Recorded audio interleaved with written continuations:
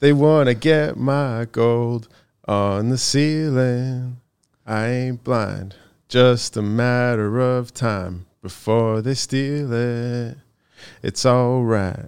Ain't no catching my high.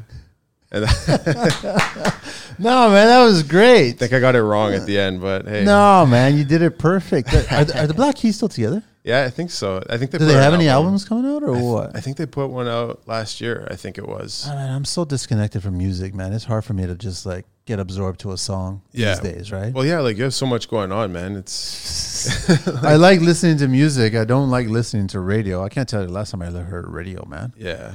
I don't understand, but yeah, like for me, it's just like satellite radio or just like podcasts, audiobooks, and And that's it, man. Yeah. So, Rob, welcome to the show. Thank you. I know it's a long time coming, man. I've been trying to. When was the last time I saw you? Last year? Yeah, we went up flying together. Yeah, and, we took off. Yeah. Yeah. It's an honor to be here. Like I Thanks, man. I really do appreciate it, and it's an honor. It's been a while since we had a drywall guy on the show. Yeah, you had a guy it was a few years ago. I think he was from like Kitchener, Waterloo, or Guelph. Teddy. Yes. Yeah, totally. He's I think he's still doing drywall. He listens, so he's probably totally going, yeah, you're talking about me, Manny. But he's teaching too. Oh, yeah? Yeah, so he's actually in one of the schools out that in Kitchener-Waterloo area, and he's, he does, that was a fun show. That seems like the way to go. Like if it's either, because it's tough to be on the tools forever, right? You can't. Tradespeople can't. Yeah. You planning your exit? You're too young to plan your exit. Right? I was. I wanted to do the pilot thing. I know, and that's interesting, right? So I want everybody to know that we're going to talk drywall. Obviously, we're going to talk, you're a business owner as well. But then during the pandemic, you got how many licenses for flying? Yeah, I got my PPL, so my private license, and then my CPL, the commercial. And like I wanted to get into that. I wanted to do that as a career, but it's like I have so much respect for the guys that like push through it, because starting off it's just poverty wages. It is. Yeah. And even now in Canada. Especially now, yeah. Yeah. It's not that bad. I mean, you're making more money drywalling. Oh, yeah. Even if I worked for another company. Yeah. So it's just like. So let me do the deets here. I want to do first shout out to Bryant. I got his T-shirt, Target Contracting, so plumbing. Thanks so much for the tee. Fits perfectly. But I got Rob Rosati. It's Rosati, right? Yep. Rosati, and it's RA Rosati Drywall Inc. And his email or his website is www.rosatidrywall.com. His phone number is 647-218-1168. And his email is rosatidrywall@hotmail.com. And on IG, it's Rosati Drywall. You ain't spending that much time on social these days, eh? No, I try not to. Yeah. You know what? You're not the only one. I've toned down lots of people. I was actually talking to Jason recently. He listens too, and he was like, "Listen, man, I'm just trying to disconnect, focus more on my family. I want to just focus on more good things." And I'm like, "Stay the path, man." Yeah, yeah. Like I've got a few core clients that we work with, and I'm happy with them. They're great, and they give us a ton of work. And it's like, I don't feel the need to. Like it'd be nice to have like a couple extra, but like I'm pretty good where I'm at. I'm comfortable. I'm happy. How many years in the business now? Started in 2008, the business. Okay. And I started taping in 2006. So working with, was it your uncle? No. Yeah, like it was my mom's cousin. So he was like an uncle pretty much. But he taught me the trade, and he taught me well. Like his main thing was just be clean. Whatever you do, just be clean. Don't throw mud on the floor. Like, don't drop anything. Don't leave anything behind. Just like cleanliness. So how do you learn that skill? Just getting yelled at. Because I remember when I first started and I never got to your level, I dropped, man. Yeah. You just drop, and you're working with somebody, you just drop, right? You're constantly dropping. Then you're taught that that's money that you drop in there. Yeah. I remember the first job that we ever did for you guys, It was like Alan and Lawrence. Yeah. North York area, Yeah. And then you had us leave out one bathroom because you guys wanted to tape it. And you guys did like a nice job, And I was surprised. Were you being nice or what? No, we looked at it. We're like, damn, like this is like. Why did I'm trying? No, we left it out because we actually wanted to roll some video on it and shoot it a certain way, and that was it. So that was the reason why. Yeah. But I mean, we didn't have the tools that you guys had, and that's back in the day before everybody has all these tools nowadays. Mm-hmm. Like your arsenal of tools is insane. What's going on, right? Yeah, and some guys have like just wilder tools. Like, do you need them, Rob? Like, do you need all these bells and whistles? I don't know. Do you? Like, I see a lot of you guys with all these fancy tools, man. Like, if I'm if I'm being honest, it's an old school mentality to think like, oh, I don't need these new tools.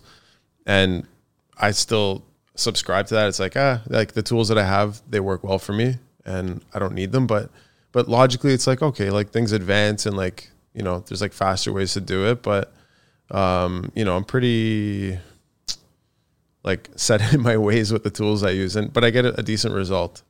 But you're not slowing things down. No. Right? So if you're delivering on what you are selling to your clients, then do you really need to reinvent the wheel?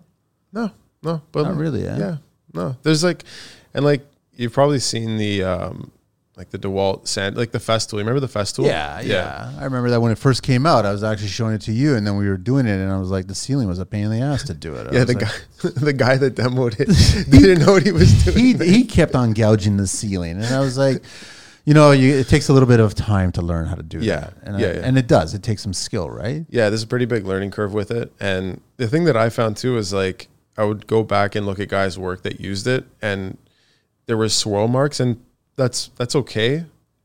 The thing is, I don't know, it just wasn't my preference. So like if you have light coming in at a certain angle, I try to sand it in that direction so that the light doesn't pick up on those shadows. But with you know, a circular power sander, when the light hits that, you'll still see it. You'll still see it. Like it's not the worst thing, but it's just my preference and it's just my style. But not a lot of people are paying attention to Mother Nature putting a light on the work, right? And you gotta do that because a lot of people buy these houses with massive windows and bigger openings and lots of sunlight's coming in. Yeah, and you're not always gonna get, like, while you're working on the site, it's like from, you know, 6 to 6 o'clock, let's say. You're not gonna get the same kind of lighting that you would, the lighting conditions that you would get at other hours, you know, or like at other times of the year. It's gonna be different in the summer than the winter. So, Rob, I mean, it's like your trade, you've perfected it now, right? So you've got a groove going on into it, so you know what to do, you know what's involved and delivering what you're going to deliver for your clients, right? And I'm just trying to figure out, I mean, there's not a massive amount of markup, or is there a markup a lot on doing the job itself, the trade itself? It depends. Just depends on the job, depends who you're dealing with. Yeah, I think the markup's a lot lower than other trades. Yeah, that's what I'm trying to compare to, right? So like other trades will, listen, man, the top three, they're all money-making trades, like, you know, HVAC, electrical, plumbing. Exactly, They have a set price. That's the price they go in, and then they make a lot of money off of that. You guys have a scope. You have so many sheets, so many boards to install. You've got so many joints to do. You've got whatever. Maybe there's some ceiling treatments. Maybe there's some, I don't know, some details, accents, or what have you. Yeah. And that just costs you certain money. But the thing is, like, it doesn't feel like you guys make the same profit margin as other trades. Is that fair to say? Yeah, I think so. I haven't spoken to too many other trades about that, but it feels. I think it has a lot to do with the barrier to entry, right? Like when I learned how to tape, it wasn't like a formal way. There is like a formal path to get into it. Okay. But the way I learned was very informal. Like I was lucky to have a great teacher, but you know, with electrical, like there's like a certain path, right? Yeah. And plumbing, you got to get your red seal and all that and build up the hours, right? So how is it for a new kid? I know you mentioned off mic before we just got started that your younger brother is actually just getting into it. So he has you as your mentor, right? As his mentor to learn, right? So you're teaching him what you taught and what you've learned over the years, right? Yeah. How is he absorbing that? He's doing well. Like I'm really proud of him actually, because I had him work for me years ago when he was a teenager, and like he struggled with it. He was a kid, you know, it was tough. And now he's going and he's focusing, he's putting in his best effort, and he'll come to me with questions, and he's clean too. Like I don't even have to tell him, but he doesn't drop shit. So it's nice. So what's the art to not dropping shit? It's just knowing, understanding the mud? Yeah. And just caring. Like I've seen guys where like I'd have to go in and clean up, and I would spend 2 hours like scraping up the floor, man. And it was just insane. It's just extra work, man. So much extra work. And it's like, it takes you time to throw mud on the floor instead of just, you know what I mean? Like you're wasting time. So. Yeah. It's basically more effort to do that, man. Yeah. Yeah. You're only supposed to tackle walls and ceiling. Not the floor. Not the floor. That's someone else's trade. That's a different job. What do you think is the you're going to maybe alienate some people. What do you think is the hardest Trade? Or actually, you know what? The easiest. Let's say the easiest first. You know what? That's actually really interesting. I've always said they're all important. Yeah. Right? No one is more important than other. Wow. Mind you, drywall guys feel like they're the most important. Yeah, we are. Okay, so which one is the easiest trade out there? I would say, okay, it's kind of a loaded question because easiest to make money. Physically easy. Like they go home. Physically easy to make money, plumber. For money. Okay, money-wise, that's like they're making For bank. what they're doing and how much money they're making for what they're doing. Yeah. I think plumber. Okay. I think painter maybe is up there as well too. Like money-wise. Money-wise, right? Yeah. So it's like if you know what you're doing, you can do the job, but it's only as good as the taper and the mutter that left them that job, and then they've got to prep it, right? Yeah. But I definitely would say plumbing was probably the easiest, but you need to know your skills. True. If you don't know your shit, then you're just going to create chaos at that point. I'm talking about, in all fairness, let's go even keel on everybody. They all know their skills. Okay. I would say plumber is the easiest. And I think the most difficult, it goes back to seasonal. And I would probably have to say foundation. Yeah. That's a hard trade if you're working in extreme heats and you're working in extreme colds. That's true. Yeah. You're being paid the same dollar value and you're working in an extreme climate to do that job and you're in mud all the time. Weather's always fighting you. I mean, like concrete foundation, bricklaying is up there. Roofing is up there as most difficult. Easiest, I would say plumbing, painting. Who else is easy? What are your thoughts? See, I thought it was electrical. I thought they had a pretty, like they could go home at the end of the day and, you know, like run a marathon if they wanted. You know, like. So you're talking physical wise? Yeah, just like they go home and they got 4-foot ladders, man. Like they don't buy any other ladders unless they've got a big job, right? Yeah. So it's always 4-foot ladders. 4-foot ladders like carrying nothing. It's like carrying a feather, right? Compared to other ladders. Yeah, and I guess like if they're I mean, I guess the worst would be just carrying on BX wire, right? That would probably be the heaviest. Commercial. Yeah. Yeah. But it's an interesting question. Who's got it the easiest? Yeah. I don't know. Some people would say drywall, but depends on what you're hanging. What if you got curves or stuff? Installer, man, I think because like, so yeah, I'm a taper obviously, but I know how to install. Like I've worked with some guys that they kind of like taught me a bit, and then I learned the rest on my own. So I'm not like a professional installer. I know how it works, but anytime I've installed like just like a simple, easy job, like a basement, like less than 8-foot ceilings, you don't have to go up on a bench. You fly. But like after 5-6 hours, I'm destroyed. I'm ruined. I could tape for like 12-13 hours. And so you're talking more like how defeated you are physically after you do the trade. And mentally too, you know, that's like a big part of it, right? A lot of responsibility attached to electricians though. Yeah. Again, if you mess up, you're possibly catching a fire, right? Like and tearing out walls and pay the taper. So I mean, it's really interesting. Who is the easiest? I don't know. There's stress attached to installing slabs, right? Yeah. But that goes, I guess, with kitchen, and kitchen is relative. I wouldn't say it's easy. You need to know what you're doing as well too. Yeah. I don't know. It depends on. I mean, I see really skilled trades, and they make it look easy, right? But I still remember that. Plumbers, and you're right, electricians, HVAC, they always got a smile on their face, and they're not heavy breathing. You guys, shoulders are killing sometimes. Yeah. Legs are killing from going up and down stilts. Yeah. Right? And I go back to exterior, so hardscaping, foundation, bricky, like that's physically beating up on your body, right? Yeah. Plus weather. Yeah, and I wonder like if there are stats out there on just the trades, like who retires sooner versus later, because that would probably be like a pretty good indicator of. That's a good point. A lot of GCs keep on GCing all the way until their 60s and 70s, but that's when they get onto the paper instead of being on the tools. Yeah, yeah. But bricklayers and foundation guys, it's very rare that you see. You know what you can do is you literally just look around. Yeah. And a lot of, I guess you guys, you know, electrical, plumbing, HVAC, they're all guys in their 30s and 40s, and I don't see much 50, 60, 70-year-old guys that way. But you see a lot of 70-year-old GCs. Yeah, that's true. You don't see much brick, concrete roofers.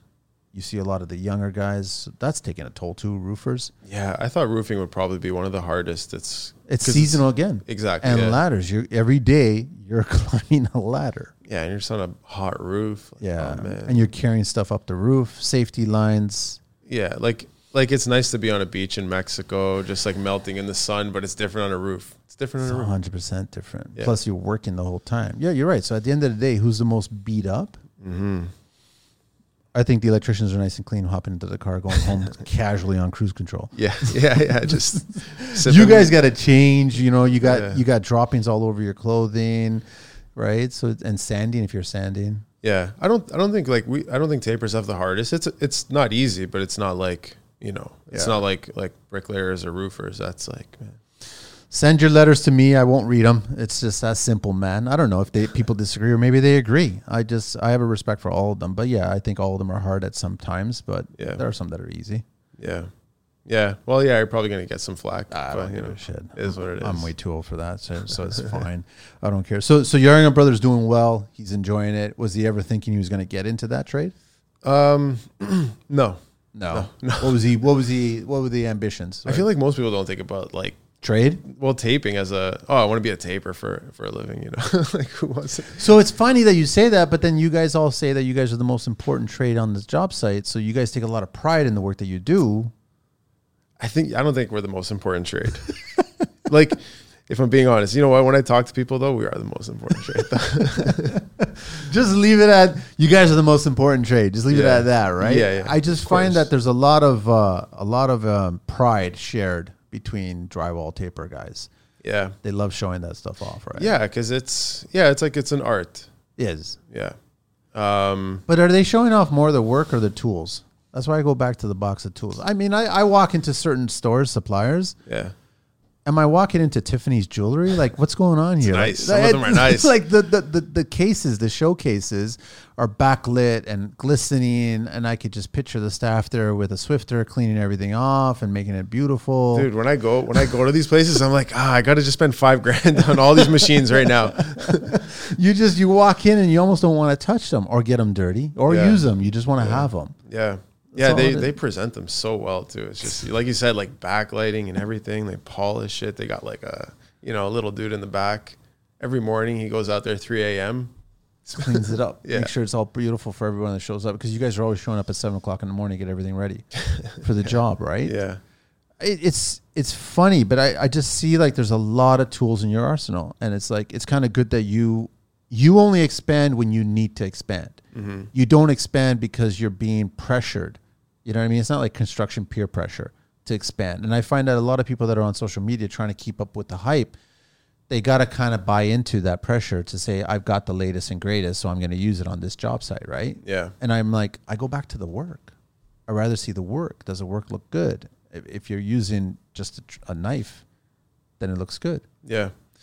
Well, like, yeah, a lot of my machines, pretty much all my machines, they're old now. Like, I bought them, when I went on my own. I started work, like I left working with my cousin. I stopped working with him. I went with a union company for a bit. And at that point, I was like, okay, I got to get some of my own machines and stuff. So that was like back in 07, I think 08. Was that a good education to work with the commercial? Yeah, it taught me that I don't want to do that. Because they're talk about fast, man. Yeah, and like a lot of the guys they just do 2 coats, sometimes even 1 coat, and just like, nah, it's fine. It's done. Yeah. They just want to get paid, and like it's just it's a really bad factory. It's like a factory, and somewhere out east. So it's just like, and when you see that work or you were leaving it, you're like, it needs another pass. It just really needs another pass. Why can't we just do another pass, right? Yeah, because they're just they're just like builders' condos, so nobody's gonna say anything. Like most people that are buying those places, they're not even noticing. They're not gonna put a light on the wall. They just want to know, like, oh, okay. Like even if the hardwood's off square, they're like, it is what it is. They won't notice it. Yeah. And I've been in those units before. I've been in those multi-million-dollar units, and you're just shaking your head at what you see. Like you just stand there and you're like, nothing's straight, bows, and it's got something to do with the framing as well too. Yeah. And all kinds of stuff, right? And then there's a lot of, I guess, blaming the previous trade, because if the framing's not good, then the borders will just hang right on there. They won't care at that point, so then they can't really do anything about it. Yeah. And you guys come in and you have to fix all this stuff. Yeah. Make it look as good as possible, but you can't be feathering out 15 feet to try to make it work. Yeah, well, like, Yeah, for if you're working for a union company, they're not paying you to do that. They won't, right? Yeah. What do they do in that situation? They just leave you just the right amount of boxes and that's it. You should be able to pull this off based on this.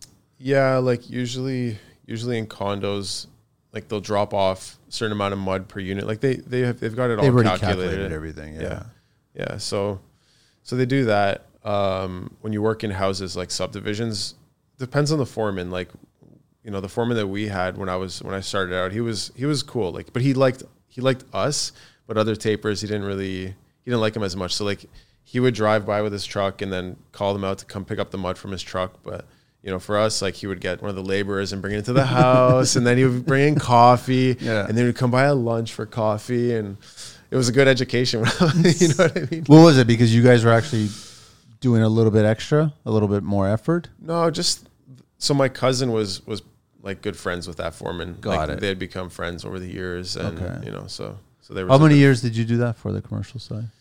So like I want to say like a year and a half, 2 years, about that. And it was pretty much the same thing when you first got started. From the time that you left, like this is it. This is what it's all about. It's never going to change. It's never going to improve. Yeah. There's a lot of like sketchiness that goes on there too, because a lot of them it's mostly piecework. It's all piecework. You're getting paid as long as you take there. You're still getting paid the same amount. Yeah, and you know, like if they knock off 100 square feet from the unit, like you're not going to count every single unit. Most guys don't. Yeah. But if you know, let's say you catch that, you know, you go back, like that's back then. I think we were getting like 20 cents, something like that per square foot. So 100 square feet, that's what, $20, right? It's not much, man. But, you know, like $20 every week, that adds up. Yeah. You know, so like you could complain to the union, you'll get your money, but you might not get work after. They might just be like, oh, this guy's a pain in the ass. So do a lot of guys leave the union commercial side and go resi? I don't know, because it's been a long time since I've been in that. Steady work, right? Yeah. You're still getting your work, but you've got great relationships with certain builders, so then they're constantly feeding your work, right? Yeah. Keeps you busy enough. Yeah. But I mean, how was that transition leaving the commercial going into the custom resi? Because I guess they're a little more particular. Yeah. But you can also charge a little bit more. Yeah. Like a lot more or no? Yeah. Well, if you're working for a union company, it's just like, here's your 25 cents or 30 cents. I don't know what they pay for 8-foot ceilings now, but it's in that range. And then you get extras for like corner beads and, you know, higher ceilings, openings, all that stuff. So yeah, you go if you do work for, you know, builders, you're going to charge more. Obviously you have to, because there's just way more involved. There's more work. The expectations are higher. You got to mark it up. Of course. So.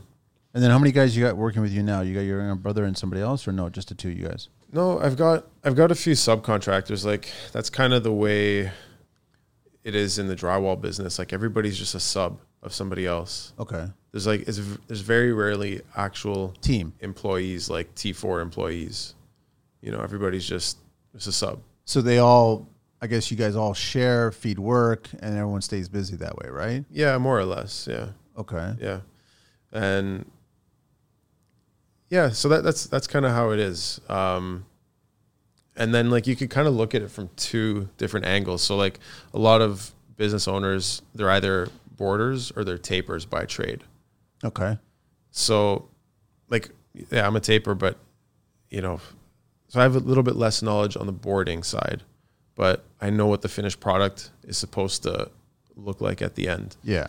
So I could see, like, you know, if I see guys that are working and, you know, they're doing something wrong, like I see it right away, and I know what the problem is going to look like. So I could just, you know, I could either call it out. If they, you know, they could fix it. If they don't, then it's easy for me to fix. Like, it's simple.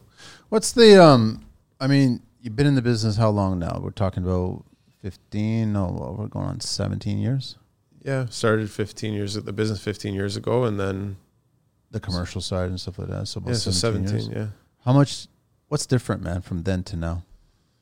Working with your hands is demanding. You demand gear that works as hard as you do. Now get it. Only at Work and Wear. Offering the best in workwear since 1975. From Coolworks ventilated work pants to keep you cool, to mesh and survey vests to keep you safe, including harnesses from $49.95. And top name safety footwear by Timberland, Keen, Kodiak, Terra, and Blundstone, just to name a few. Only at Work and Wear in Markham, Scarborough, and Whitby, or workandwear.ca.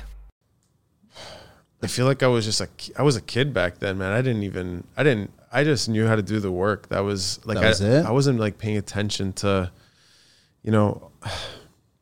all that stuff. But you know what? I will say that like people are a lot pickier today. 100%. A lot of forgiveness back then. Yeah. When you say pickier, you talking about GCs or clients or both? Both. Yeah. So when they're picky, in what respect? The joints? Just like, it could even be weird, like very like weird things. Just like, I'm trying to think of a good example here, but I find that like GCs are a lot more forgiving. Like they want like a good quality product. Yeah. And then if you do work for homeowners, it's like they have like these like weird little hangups, like, oh, there's like a little bit of extra dust or whatever. And like most GCs, like it's part of it. And a lot of them have laborers and they sweep up, and it's, like we sweep at the end of the job, but we're not vacuuming it because it's just the dust is going to continue to settle after we sand. Of course. And it's in our contracts too. It's just a light broom sweep. But so with homeowners, it's kind of like that. It's drywall dust, man. Yeah. There's going to be some. Or they'll ask for like, they'll ask like, oh, why didn't you tape all the way to the bottom of the floor? It's like, well, you got, like you've got like a 6-inch baseboard going there. Like, oh, I know, but like bugs. And it's like, bugs are going to. Bugs. You mean like drywall bugs? Really? Bugs? Yeah, just little dust mites rolling around. What about the whole world? Are there a lot of clients coming in with the trimless? Yeah. Yeah. I kind of like it, man. Do you? Yeah. What do you think about it? I'm not a fan of it because when you're moving furniture.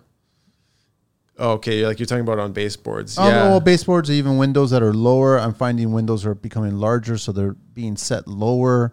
Then you're moving furniture and you just nick that corner, and then all of a sudden you got to patch that, whether it's a metal or a plastic or a reveal of some sort.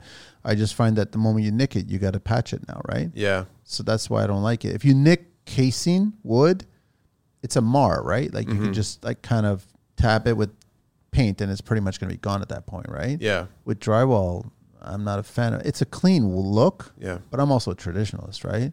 I'm not looking for like 8-inch casing and stepped and all this other stuff. Like I'm not that crazy, but I do like a nice casing, not a step bevel, because that's a Toronto garbage that I don't like. Yeah. But yeah, I mean, are you a fan of it? But it changes your scope when you get a job like that. Yeah, you got to open up your schedule now. Yeah, so we've got we've got one client and they have a lot of those modern finishes. Yeah.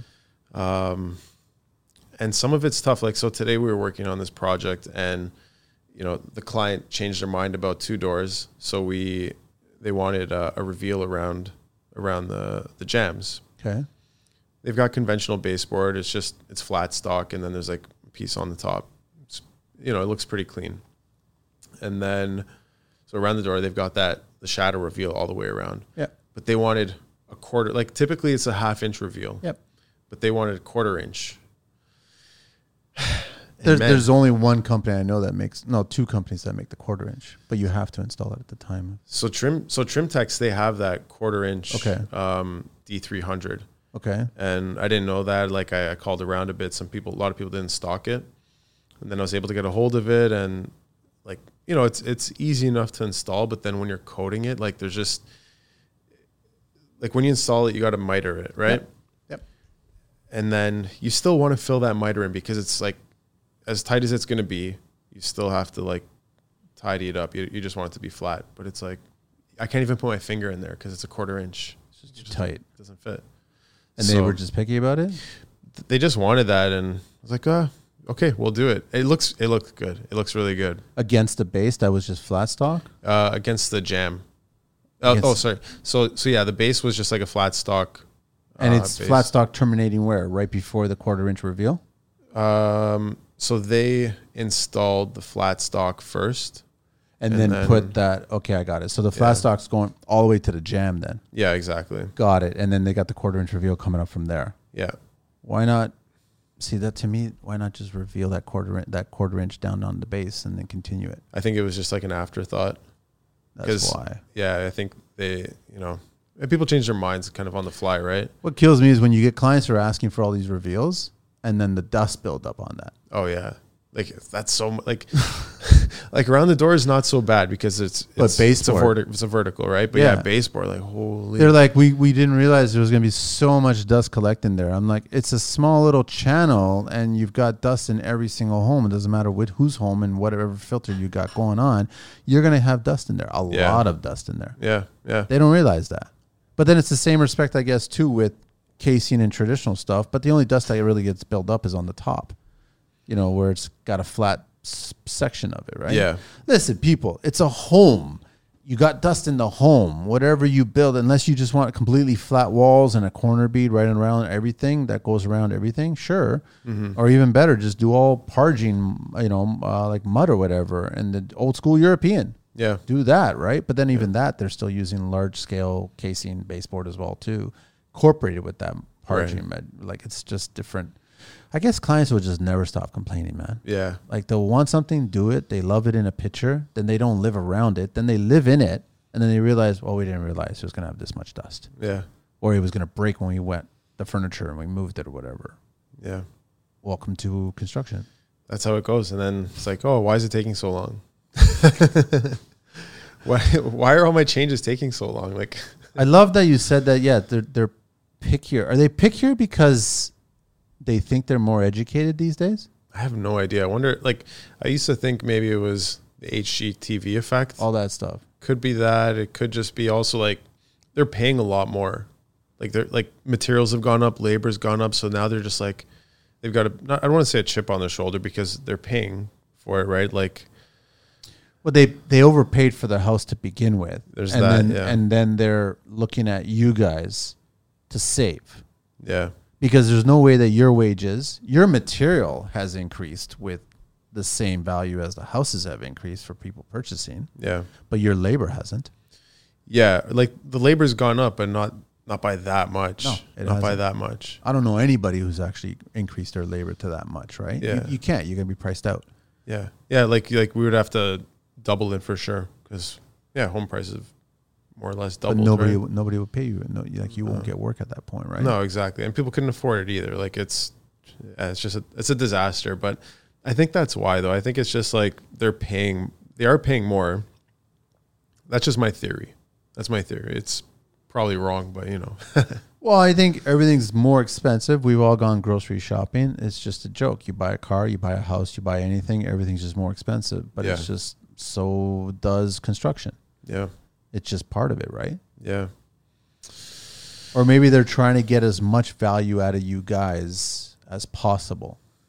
Like the longer you stay there, the more touches, ups, all that crap, it justifies the cost that they're paying you. Yeah, it's probably not even a conscious thing. They're just like, can you do this? Can you do this? Yeah, and then, they just kind of, it's a subconscious thing probably.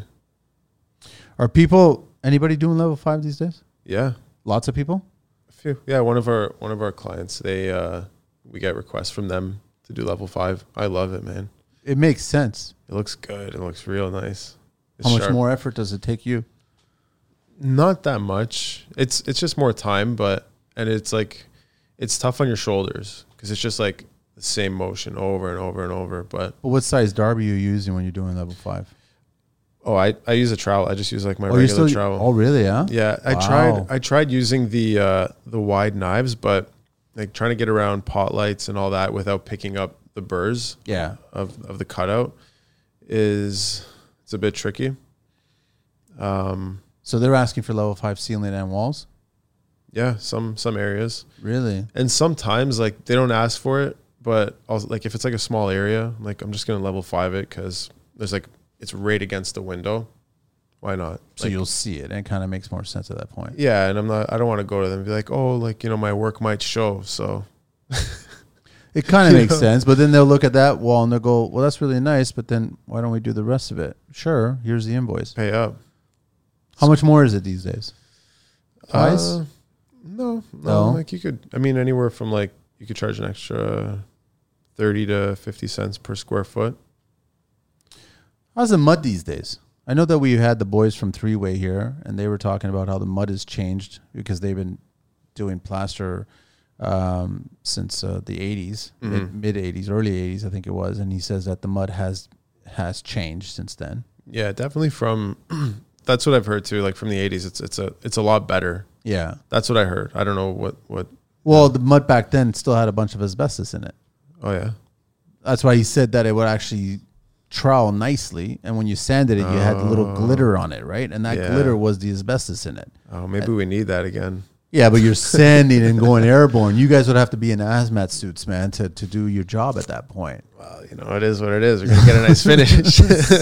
You get a nice finish, but you ain't going to get a nice finish in life, man. That's going to be a problem later on. Still going to happen. You know what? When you had, you said his name was Ted, right? Teddy, yeah. Yeah, he mentioned silicosis. Yeah. And like, I heard about it a little bit, but after he had mentioned it, I looked more into it. I was like, man, that's a serious thing. I love his analogy where he was teaching the young kids, and he just picked up some drywall dust that's on the floor after they're sanding, and he added a little bit of water, and he's like, that's what's going on in your lungs right now when you don't wear a mask. Yeah. Right? Because you're breathing that in, going right into your moist lungs. Yeah. That's It just happening. like eventually will solidify. Well, I guess not in the lung, but still, it's like it's muck. It's muck. Yeah. It's always a risk, right? But I mean, it's like, and even I did it in the earlier days. I was like, I was never wearing a mask. You blow your nose and that's it. And I'm like, yeah, but that's not smart, man. So yeah. Sometimes like I'll pre-sand, and I'll just like, it's like a couple spots. I won't get my mask out. 'Cause you know, it's a hassle sometimes, and it's not that much dust, but still airborne. And you know, like I shouldn't really say that with my with my name on my chest. Like, no, but it's just like trust me, I've done that several times, Rob. Like honestly, and you just don't think anything of it. But then now I get older, and I'm like, it's not that I'm having breathing problems or anything like that, but hopefully nothing does happen. But I've noticed it with the hearing. I should have been wearing muffs a lot longer, a lot sooner. Do you get a bit of tinnitus? You have a bit of tinnitus now? How bad is it? So it's, if I'm in a quiet room, like completely quiet. It's not quiet. It's not quiet. Yeah. You walk into a quiet room, it's like, oh, it's loud in here. Yeah, it's there. And I honestly, I blame impact guns. I blame table saws. I blame all the tools that have, like 80 or 90 decibel levels, right? Yeah. And you weren't wearing protection, right? And I totally encourage all the kids that, listen, just throw them on. These days, if I'm doing something, I throw on the earmuffs that are completely sound. Yeah. Like you can be speaking right in front of me, I won't hear you. Right? That's how they just dampen everything, right? But yeah, it's there. Yeah, like now I bought like a pack of earplugs. Yeah. Because like I just had like this tinnitus just for me. It just came on all of a sudden. I didn't even realize where were you getting it from? I have no idea. It's the weirdest thing because like when I fly, I've got the A20 Bose headset and they're noise canceling. It's active noise canceling. But you still hear the... You could hear the prop a little bit on the plane, but it's not as loud. Like if you shut that off or if you take the headset completely off, it's loud. Yeah. But the A20, like it's mint. It's great. I'm trying to figure out how it would affect your ears on a job site. You guys... You know what I also started thinking was like the past couple of weeks because my mixing drills, some of them are pretty old, and it's like back to, you know, these swap out tools and all that. So like my mixing drills, they're old, like, but they're not that loud, are they really? But the older they get, the louder they get. So like if my brother's mixing and I'm in a different room, I hear how loud it is. But when I'm next to it, I'm like, I don't realize it. Wow. So I just have some earplugs in my back pocket and pop them in anytime I mix. And, I never realized that. I mean, I'm trying to picture my mixing. I've got like a standard, not that old, maybe 3 or 4 years old, the regular mixing drill from Bosch. Yeah. Is it loud? I guess when you crank it and it revs up, it gets loud. Maybe. I mean, Bosch is good. Like I just have it's a DeWalt. It's old and, you know. What's it sound like? The multi-tool? Is it like loud like that? No, man. Yeah, like a wet saw. Oh man. That's what I mean. It's just, and these, I hate, and I've seen it, but they're still conscious of it. I hate seeing the kids without any ear protection, man. Yeah. These things are loud. Yeah. Yeah. People don't realize it. Even like, do you go to concerts? You go to concerts often? It's been a while since I've gone, and you'll notice it there. Yeah. I'll notice it sometimes. Like I actually saw Oppenheimer recently. Mm-hmm. holy crap, man. Like I was noticing, and there's so much sound transmission in that movie, like transitions. It goes to extreme levels regarding the music and the sound design and the effects to complete silence. Yeah. And then like my hearing, I was like, that hurt. Like I was just thinking that just absolutely hurt. Yeah. Yeah, you notice it. Like once it gets quiet, it's just like, oh shit. Yeah, that did a bit of damage. So I mean, sure. that's got to be construction and not paying attention to the earlier days when you're thinking you're invincible. That's all it is, man. Yeah. Yeah. Last year. Yeah, it was last year. I went to this metal concert and like, it was loud. It was way too loud. It was like some Scottish metal band, and you know they were playing at Danforth Music Hall. It was a good show, but like I walked out of the auditorium, and I did not want to walk back in there. Wow, it was so bad. It was just like my ears were ringing for like 3 days. It was brutal, and then I was like, okay, anytime I go to a show after this, I'm just gonna pop in some earplugs and. Like you can still hear it, you can still enjoy it. Of course, but it's still that you got to do that to avoid the pain of having the sound. It's damaging, right? Is there any way to cure or fix? You can't really. No, you can't. There was oh, you know what? You had a guy on last time. It was Mark. Yeah, he had the surgery. Nesbitt. Yeah, yeah, and he did one, and actually I spoke to him last week, and I think he's doing the second one next week. And he hears now, but I mean, he was blatant about he was in the construction, concrete, rubble, stone. Yeah. And he blames that. He goes, I never wore protection when I was younger. Yeah. Yeah. Like, I mean, it's funny. You never think that contractors would actually say, I never wore protection back then. And now it's affecting me now. Yeah. You can say that about a lot of things. Stay safe, boys and girls. That's how it works. But yeah, no, it's totally like anybody that's on site these days, just put the muffs on, put the plug, even the foam things, right? Like yeah. Anything just to help out, right? Because every tool is loud. Yeah. I see a lot more people. I see a lot more guys doing that now. Yeah. They're doing it now. Yeah. Yeah. But then it's when you see the painters with Crocs and then they're sanding with no ear protection. Sanders are loud too. Yeah. Like power sanders. Yeah. Even like pole sanding, like it's a bit of a higher frequency, I guess. It is, yeah. It's not like a wet saw, but you know, like when you're next to it all day, it's like, I don't know. It takes its toll. Yeah. I wanna chat a little bit about why you wanted to go down the path of plane and become a pilot and stuff. Were you thinking about transitioning from this career to that? I always wanted to fly. I've always wanted to be a pilot. That was like something that, like, I grew up right next to Pearson, so I'd always just watch planes come in and out, and I was just like blown away by it. And then when I was about 20 years old, I'd moved out. My first place, I was in a basement apartment, and one of the guys that lived upstairs, he was a pilot. Okay. He's a commercial pilot. And I asked him, how much did it cost for you to get your license? And he said it was $50K. I was like, that's a lot. Like when you're 20 years old, even now, that's like a lot of money. Like, it's a lot, yeah. Yeah. But especially when you're 20, living in a basement apartment, you know, it's tough. And like, so that kind of discouraged me, but he didn't really explain too well, like, you don't have to like just drop $50K up front. So that dream was kind of like temporarily quashed for a bit. And then I got back into it. I was like, you know what, I looked more into it. You don't have to just drop all that money at once. You can do a private license and it's a lot cheaper than a commercial. How long did it take you from the time you started to the time you got, I guess, the first license and the second license? I started flying in 2019, but I didn't really focus on it as much as I should have. Like, I didn't approach it the right way. But eventually, like, when I really started working on it towards my private, I finished it within a few months, I think it was. Wow. You've got to do a few tests. They're like super easy tests, like 20 question tests. And then there's a written exam, and it's 100 questions. You don't, like, the other ones, the answers are available. Like, you can just get the answers and just memorize it. Okay. They're just bird tests, but the exam is like, yeah, you really got to study. You have to, put in the hours and just like learn all the shit. It's really about communication, instrument. Everything. Yeah. There's like navigation, meteorology, what else? You have to know just how the plane works and all the parts. What else? Air law. Air law? Yeah.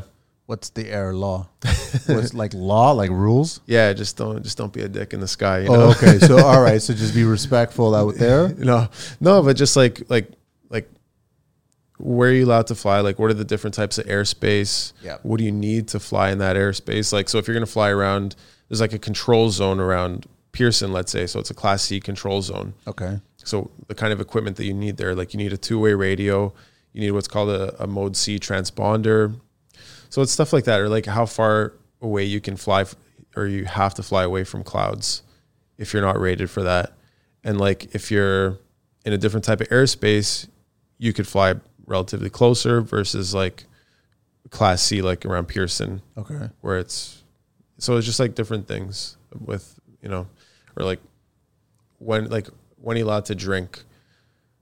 So like you can drink and fly? No, you can't drink and fly. No. I think it was like 12 hours from your last drink that you can get into a plane. What's it now? I think it's 24. Like I don't bother because like I don't really drink that often and it's not really a thought. Thanks so much for the booze there, by the way. Sorry. I hope you like it, man. It's sweet, but it's like it'll catch you, buddy. It's good. Yeah. You won't even taste it because of the sweetness? Yeah. Oh, you're gonna get wrecked. Catch it? Yeah, just be careful. You're gonna get wrecked. I won't fly. So there's like, did you gravitate to it really quickly? Like when you picked it up, you learned it and it almost became just an extension of yourself? Yeah, because like I loved it. I loved that I was learning something new, and I like learning new shit, you know. Like I always just try to find something new that I could just learn about. It's like flying. I'm teaching myself a language. Which one? Spanish. Of course. Half the world. It's easy though. It's the easiest language for an English speaker. Yeah. You know, so like, yeah, flying was that. But there's guys like they got their private license in like a month. If you get like really good weather, you can do your private in a month. If you like grind it out, you can do it in a month. And then at that point, you're getting private. You can actually you taking up what, a single engine? Yeah, you could even like if you get a different rating, you can get like a multi-engine rating, so you can fly, you know, plane that's got 2 engines. And then there's like there's add-ons to it, right? Like there's like a night rating that you can get, so you can go up at night. Obviously, there's IFR, so you can fly through bad weather, which, you know, you don't really want to do. Should you? Yeah, that's okay. Or just like flying through cloud, right? And then there's a commercial, which is what you have as well too. Yeah. So now that starts to become jet, right? Or no? Yeah. With a private license, there are some jets that you like, technical jets that you can fly, like little like Honda like single jets. Okay. There's certain ones that you can. Commercial just kind of means you can get paid to fly, but you need to get like extra ratings and like. So like if you want to be an instructor, you got to get an instructor rating, and that's like a whole other, you can consider it a license because there's the amount of training that goes into it. Got it. You know, you can do like banner towing. You mean yeah. Really? Will you marry me? You need a license just for that, or a certification, I guess? You got to get trained on certain types of aircraft for that, because like the one that we went up in is it's a tricycle gear plane. Okay. So there's like a nose wheel, and then there's the main gear. So it's like a regular airplane that, you know, same layout. But then guys that tow banners, they're wheel draggers. So the back end, there's like a single wheel, and the front has 2. Oh, okay. Like think of like the old World War II planes. Yeah. So like they'll fly down, and there's a banner laid out in a field. They'll fly down. There's a hook on the back, and they got to catch it. And then they take off from there. So they're physically not landing; they're just catching it and they're taking off. Yeah, it's tough. And how do you land with it on, or you dispose of it before you land? You got to drop it, yeah. And it flies differently when you've got that, when you're towing the banner. Like the aerodynamics of the plane, like the flight characteristics just completely change. It was weird that when you took me up. I mean, first of all, I couldn't orient myself at all. Like we're at night. Yeah. And you're like, man, are you seeing that? You seeing that? I go, dude, I don't see anything, man. I see lights. I see certain buildings. I recognize certain things. But by the end of the flight, I started recognizing some stuff. That's what I was saying too. The whole Yeah, flight. it's like okay, all right, and you just keep on going. But it's I was asking you. I'm like, man, where are we? Oh, you were asking me. I had no idea. I would just look for the CN Tower. That's the extent of it. That's where, as far as I know. But I was like impressed with how I like that, man. Did you? What is that? Did you make it? I built it for an idea way back, where I had an idea for a little short film that I wanted to make. Right, so I tested myself and just made it. The top two pieces broke off, and then I kept it, and then I found it and I brought it into the studio. That's cool, man. So, no, I like that. Yeah, so I mean that's the identifying mark when we were up there, right? Yeah. But I was surprised when you like, man, you want to fly? And I was like, okay, sure. And I was surprised how responsive, like how sensitive. Yeah. Like you literally are just touching it and the whole machine is moving. Like you're just shocked on how quickly that it moves, the change. And then you get that stomach roll stuff, right? Yeah. And then you were like, you want a barrel? And I was like, no, I don't want a fucking barrel. Like, what's wrong with you, man? I'm like, just going down was hard enough. But it was still fun. Yeah. By the end of the flight, you're like, yeah, now I'm starting to see certain things. And I started seeing the greens and the reds, the lights and the terminal and everything like that. And I was like, yeah, I get it, right? Yeah. I totally... It's fascinating. It's really, really interesting, right? Yeah, it's a ton of fun. It's a ton of fun. It's like it's a whole new world. And then, I got to the point I was like, oh, I'll do my commercial license because I've got, quite a few hours and why not? So I did that. And You ever think that you'll leave construction and full time that? man, if I don't know, was somehow able to get the business to just run on its own, like, which I think is really difficult. Because like I'm pretty hands-on. Like I'm on the tools. Like even though I have guys working for me, I'm still on the tools, and I like it. I enjoy what I do. But if I could get to the point where it was like that, or if I won the lottery, then I would just go take a job, just fly, like teaching kids how to fly little Cessna 172s. But like instructors, they're getting like $35K a year. That's it. Yeah, so that's what I was saying. Like it's pretty much poverty wages in Toronto, like $35K and like Costa Rica, Mexico, Colombia. It's good money. So what do? They get licensed here and then they go to other places and No, they just grind it out here. Wow. I got a buddy. He was an instructor, and then he got a job flying a DC-3. So it's like this old World War II transport plane. And, he was all over the place, but one really cool spot that he was working in was Antarctica. And how is that to fly in cold? Is it affects, right? It does. Actually, flying in cold, you get better performance out of the plane. Okay. Because the air is more dense. Okay. Because it's more compact, right? So it'll take off faster. If you're in really hot weather, plane's not going to want to take off. So, yeah, but I don't know. There's some pretty cool assignments that you can get out there, but you got to have, you got to have the training, man. Yeah.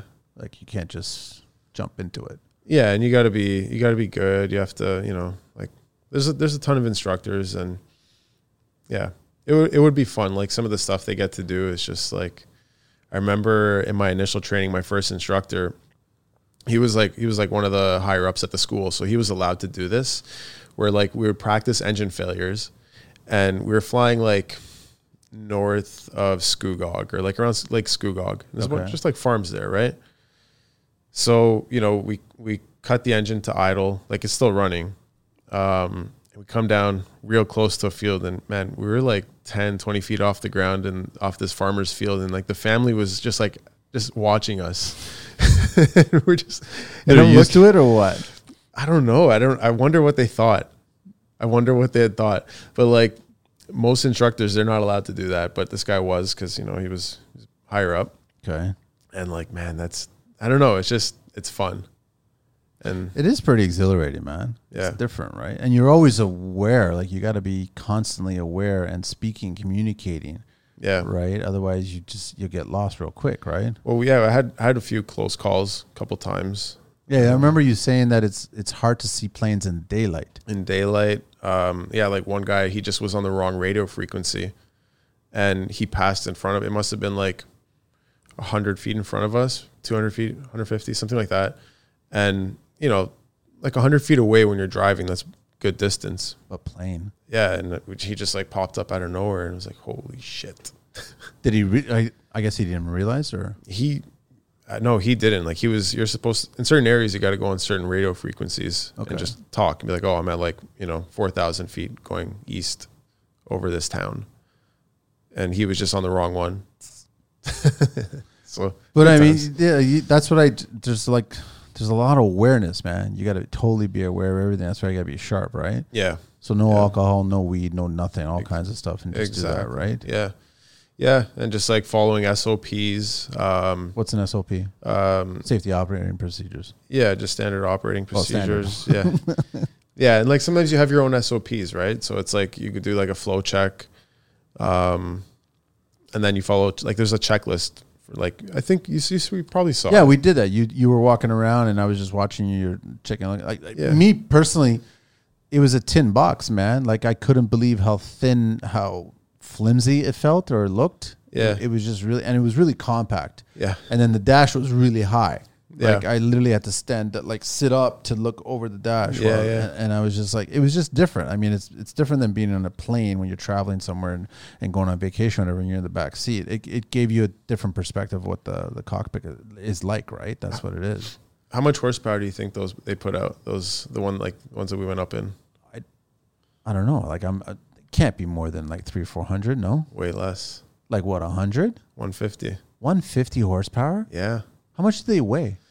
150 horsepower, really? Yeah.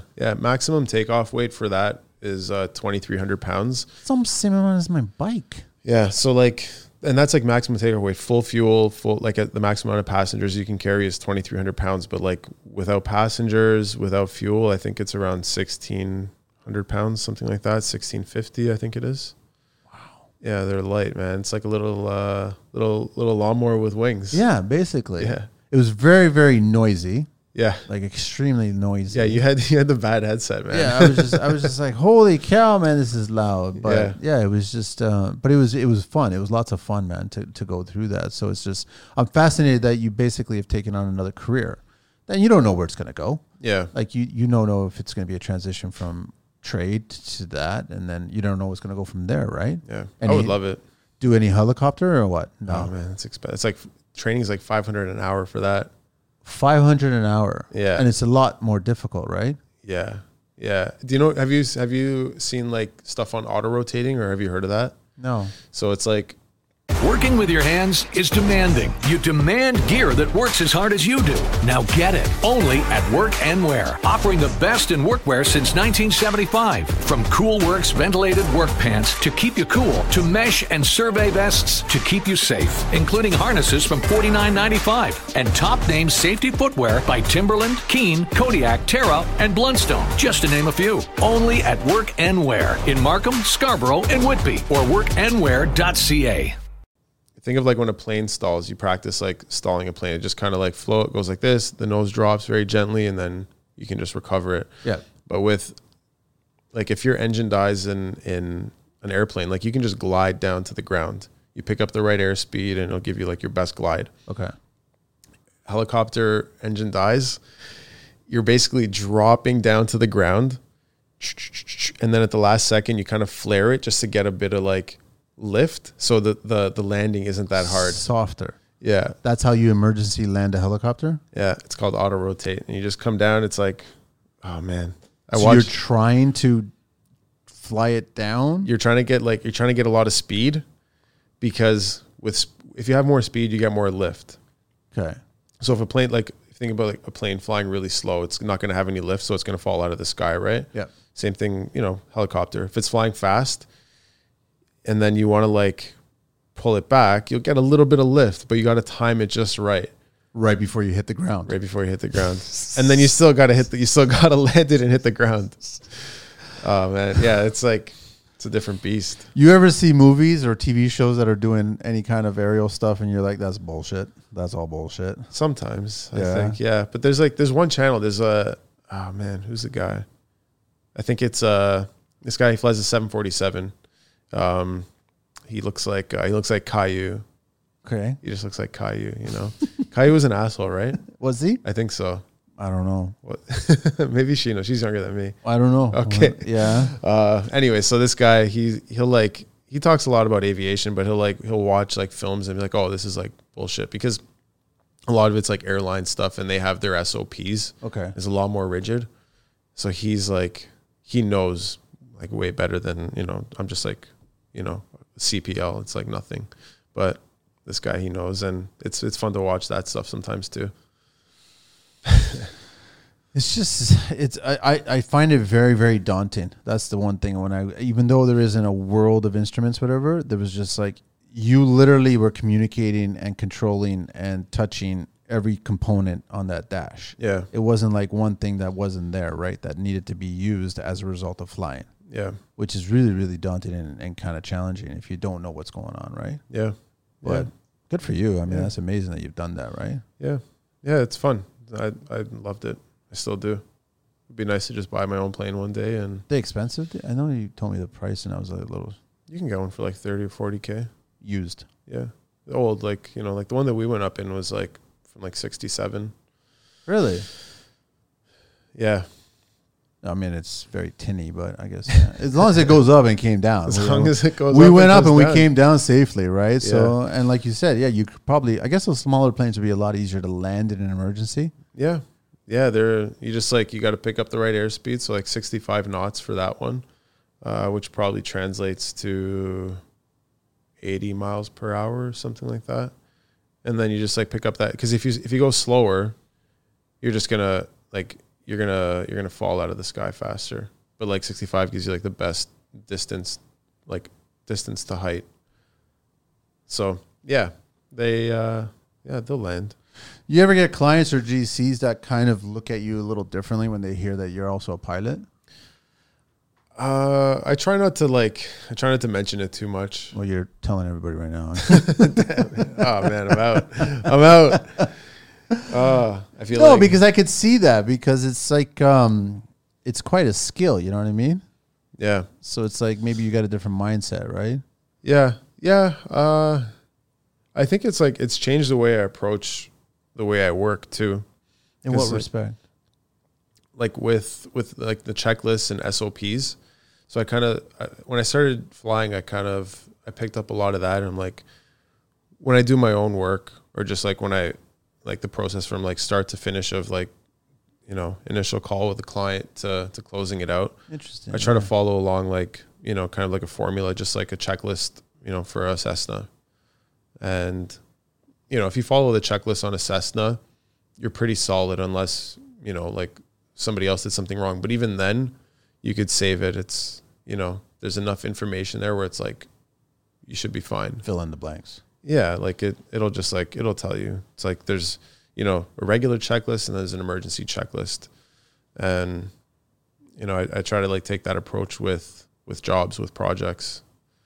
But there's a lot more curveballs with projects, man, because people change their minds. Framing's crooked. I don't know, man. I'd argue, man. There's a lot of curveballs up in the air. You know what I mean? Like there's a lot of risks, a lot of dangers. There's all kind, and you're constantly renegotiating, I guess, and navigating and all kinds of stuff. So hit a few birds too. Have you ever? Yeah, you hit them. Yeah, a couple. Yeah.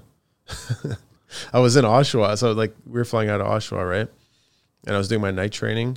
Came in, I was pretty low, and like I just saw something just hit me. I was like, oh man, these Oshawa kids, like this is what I get for flying in Oshawa. Sorry, people from Oshawa, but you guys know. Did the bird stick so you can cook it later on, or what's going on? Like just defeather it and have it for dinner. But I mean, yeah, there was a little bit left on the plane for dinner, but what do you have to do? You have to hose it down for the next person who's going to use it? No, I still have the pictures of it. Just like, yeah. Poor guy, but he's probably wondering, what the fuck was that, man? Like, he's like, what did I do in life? Yeah, man, I was just flying. All of a sudden, this stupid machine just hits me, man. He just rolls up in heaven like, God, come on, man. Bring me back down, man. Yeah. No, it's all right. So I'm just curious. I mean, that's why I was asking about the helicopter, right? Because I guess you start looking for new challenges now. You got this challenge taken care of, so then you got to figure out what's the next challenge at that point, right? Yeah. Yeah, I started doing aerobatic training too. Oh, really? Yeah. Wow. We're doing yeah, I won't go up for that one, man. like the first time I went up, I was scared. Like you pull some G's, like that plane, you aim for 4 G's. So it's just like 4 times your weight, right? And so you're sinking in the seat at that point. Yeah. Like I recorded myself on GoPro, and like my face was like, it's just like holy dropping down. cow, just from 4Gs. Yeah. And then like when you pull back, when you're doing a loop, that initial pullback, you hit the 4Gs, and then once you kind of hit like a bit of a steady state, and it goes back to 1G or maybe like 1.2 or whatever. And then you're inverted, and it's like, you know, you're looking above, like through the canopy, come back down. And then when you pull out of the dive, you hit that 4G, not 4Gs, but you get close to it. And it's great. It's great. Is it kind of like it helps you physically and mentally because it's pushing your body to an extreme? I mean, maybe, yeah. Like there's got to be like some science behind that, right? I would assume so. Like, I mean, the way you fix your body or the way you kind of advance your body is by pushing extremes on it, right? So I guess I'm just assuming that pilots that push their bodies in those kinds of environments would actually be beneficial to the body. Yeah. Right. Yeah. Unless you crash. That's a different story, right? Then you pushed it too far, right? At that point. Yeah, we don't talk about that. No. I'll say when I came down and like I thought about it, I felt happy. Like I was genuinely happy. So maybe that was like a pretty good indicator of, you know, some sort of positive effect of it, I guess. Yeah. Yeah. Actually, I thought about this too. So like, I wanted to get your take. So like, there's like this idea where, you know, if you're doing something right and you feel good about it, you feel positive about it.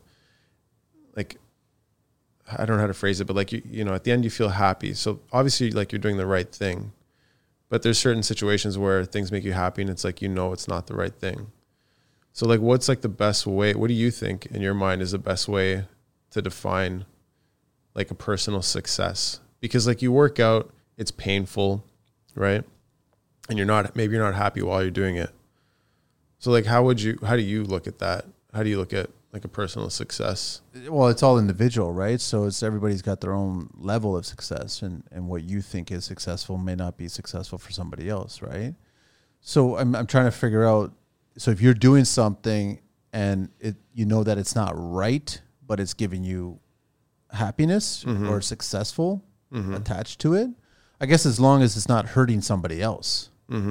Like, I think that's the equation for me. I would look at it like, as long as it's not hurting somebody else and it's still giving me pleasure or happiness or whatever it is, then I find that it's still positive to me. Right. Right. But also I find that I know that majority of people, as they get older, they try to figure out their purpose, and they somehow try to connect their purpose to happiness. And they're two separate things, right? So I think everybody's just motivated and driven by happiness and trying to chase happiness, their version of happiness. Yeah. And then in the back of their head, they're trying to figure out what their purpose is, what's the reason why they're here, what they're supposed to achieve or accomplish or shit like that.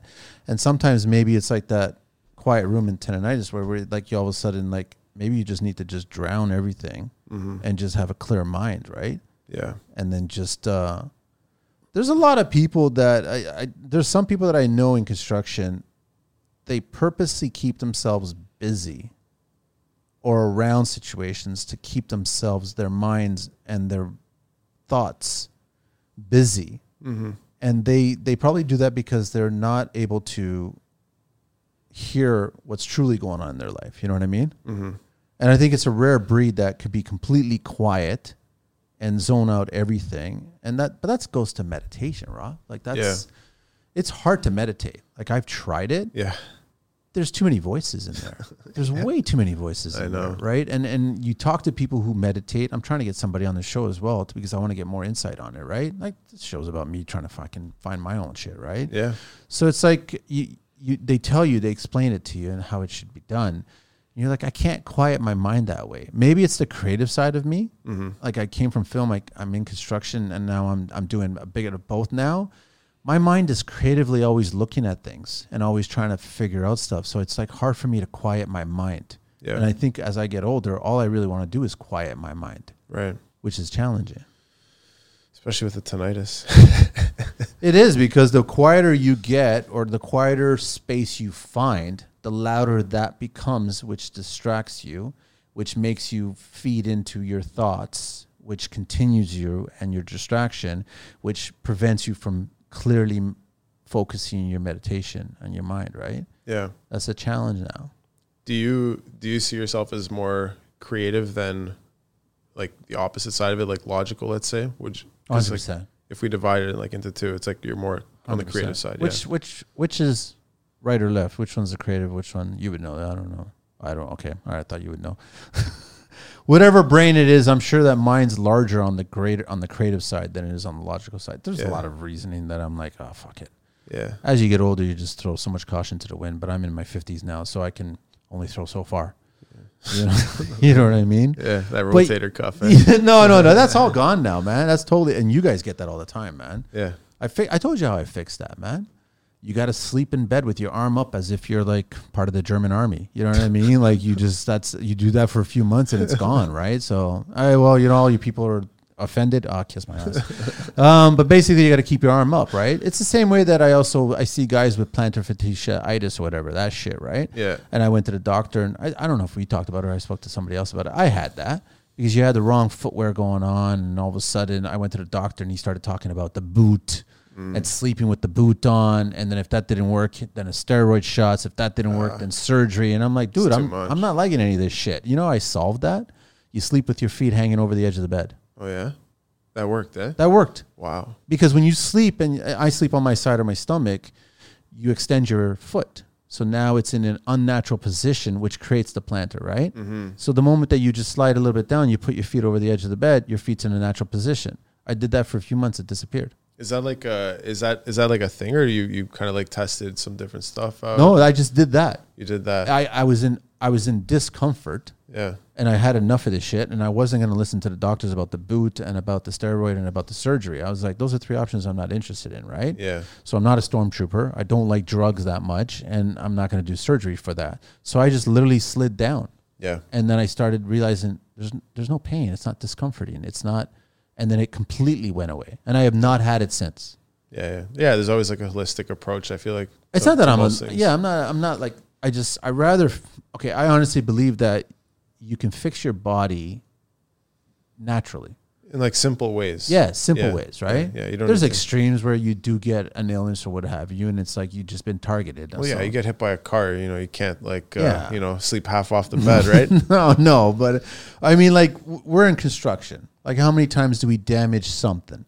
Yeah. Like, it's just like, I remember lifting certain things and you get a pain and you pull the muscle in your chest and all of a sudden you're like going, that really hurt, right? Yeah. Or you extend an arm, like something happens. Like, yeah, the friggin' rotary cuff is a big one. Everyone always has rotary cuff problems. And I'm like, that's a pinched nerve. That's all it is. Mm-hmm. It's an inflamed pinched nerve and you just got to reduce the swelling. Mm-hmm. That's all it is, man. Ice works. And the other thing, I don't know if I told you this, but I've been ice showering every morning since December of last year.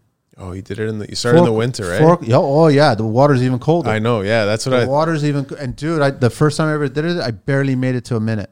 Yeah. I also realized that I insulated the pipe so well in the house that when I first turn on the shower, it's warm water. Yeah. So I was like, I'm not getting the full cold. So I literally had to run the water to get the coldest water I possibly and then I get in there, and now I can do a 15 to almost 20-minute shower.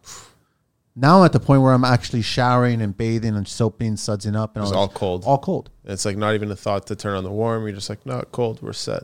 Your dick is shriveled because it's fucking cold, but it's like, it's good. I don't have any joint pains. Yeah. I don't have any rotary cuff, plantar. I got nothing at all. Yeah. So it does something. Yeah. Like I did that a bit in the summer, but that's like. That a winter, man. Do it. I did the ice bath one time and that's literally like fire. Like when you sit in it, your body is feeling like it's on fire.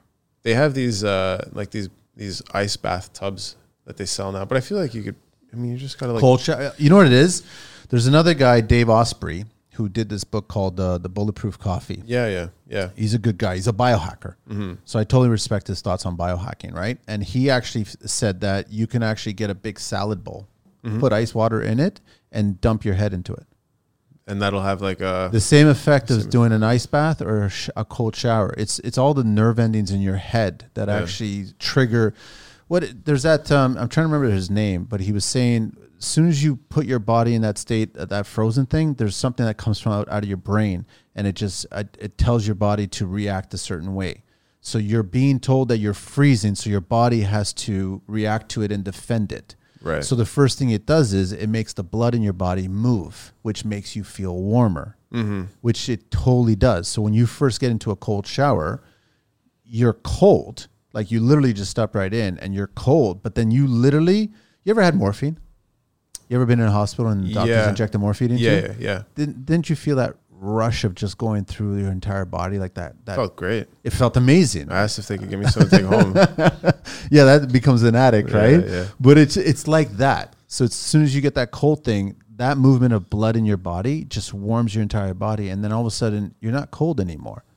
Like it's insane how it's completely different now. So I'm not even afraid of it. I'm actually looking forward to the winter ones because the water is so much colder. It has a better effect. Totally. Yeah. Totally has a better effect, man. Yeah. So and I'm telling you the truth. I'm 51, almost 52. I got no joints, man. Plus I get to the point where I'm in the shower, I'm doing squats.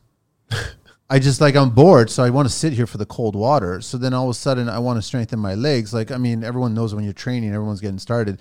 The legs, the quads are the biggest muscles in your body. Yeah. So if you strengthen them, it affects the rest of the body, right? Yeah. So that's why I'm in the cold shower and I start doing squats. And I'm doing perfect squats. I'm not letting my knee go past my foot.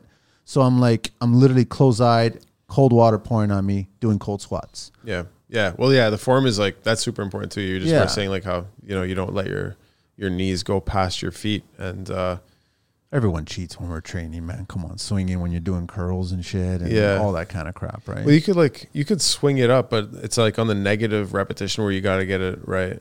Yeah. It gets harder as you get older, Rob. Man, you know what? It's funny because even like now I'll work out 6 days a week, or sometimes I'll go like 9 days in a row, 12 days in a row. And it's okay. It's all right. But when I was younger, like in my 20s, I just had way more energy. Like sometimes I would do like 2 workouts. I just do like a very like simple, like push, pull, leg routine.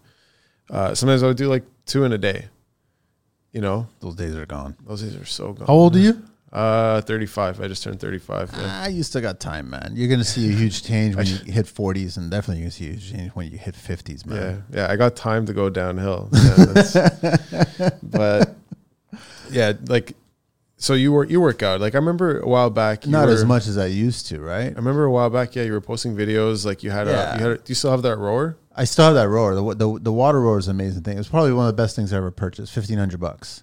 It's a hell of a workout, dude. I can't even get past 7 minutes on that thing.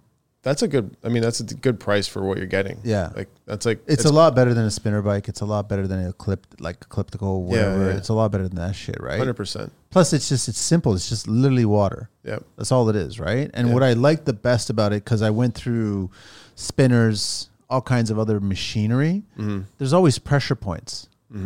That doesn't have a single pressure point on it. You're sitting down and you're moving and your lats and you're stretching and all that stuff. Like there's no pressure resistance. Yeah, there's no like high impact like when you're running or whatever. Yeah. You were doing it in the morning, right? Yeah, I was always. I talked to Jason the other day and he's like, yeah, I do my workout in the evening after work. And I'm like, nope, I can't do that, man. Yeah. I do it first thing in the morning. 4 a.m., cold water, cold shower, and then the train, right? I admire people that do that because like I wake up in the morning and like sometimes I'll do stretches or just certain workouts just to strengthen like core, or like if I've got like a rotator issue, I'll do some like light stuff just to tighten up. But yeah, to do the morning stuff. Oof. What time you wake up?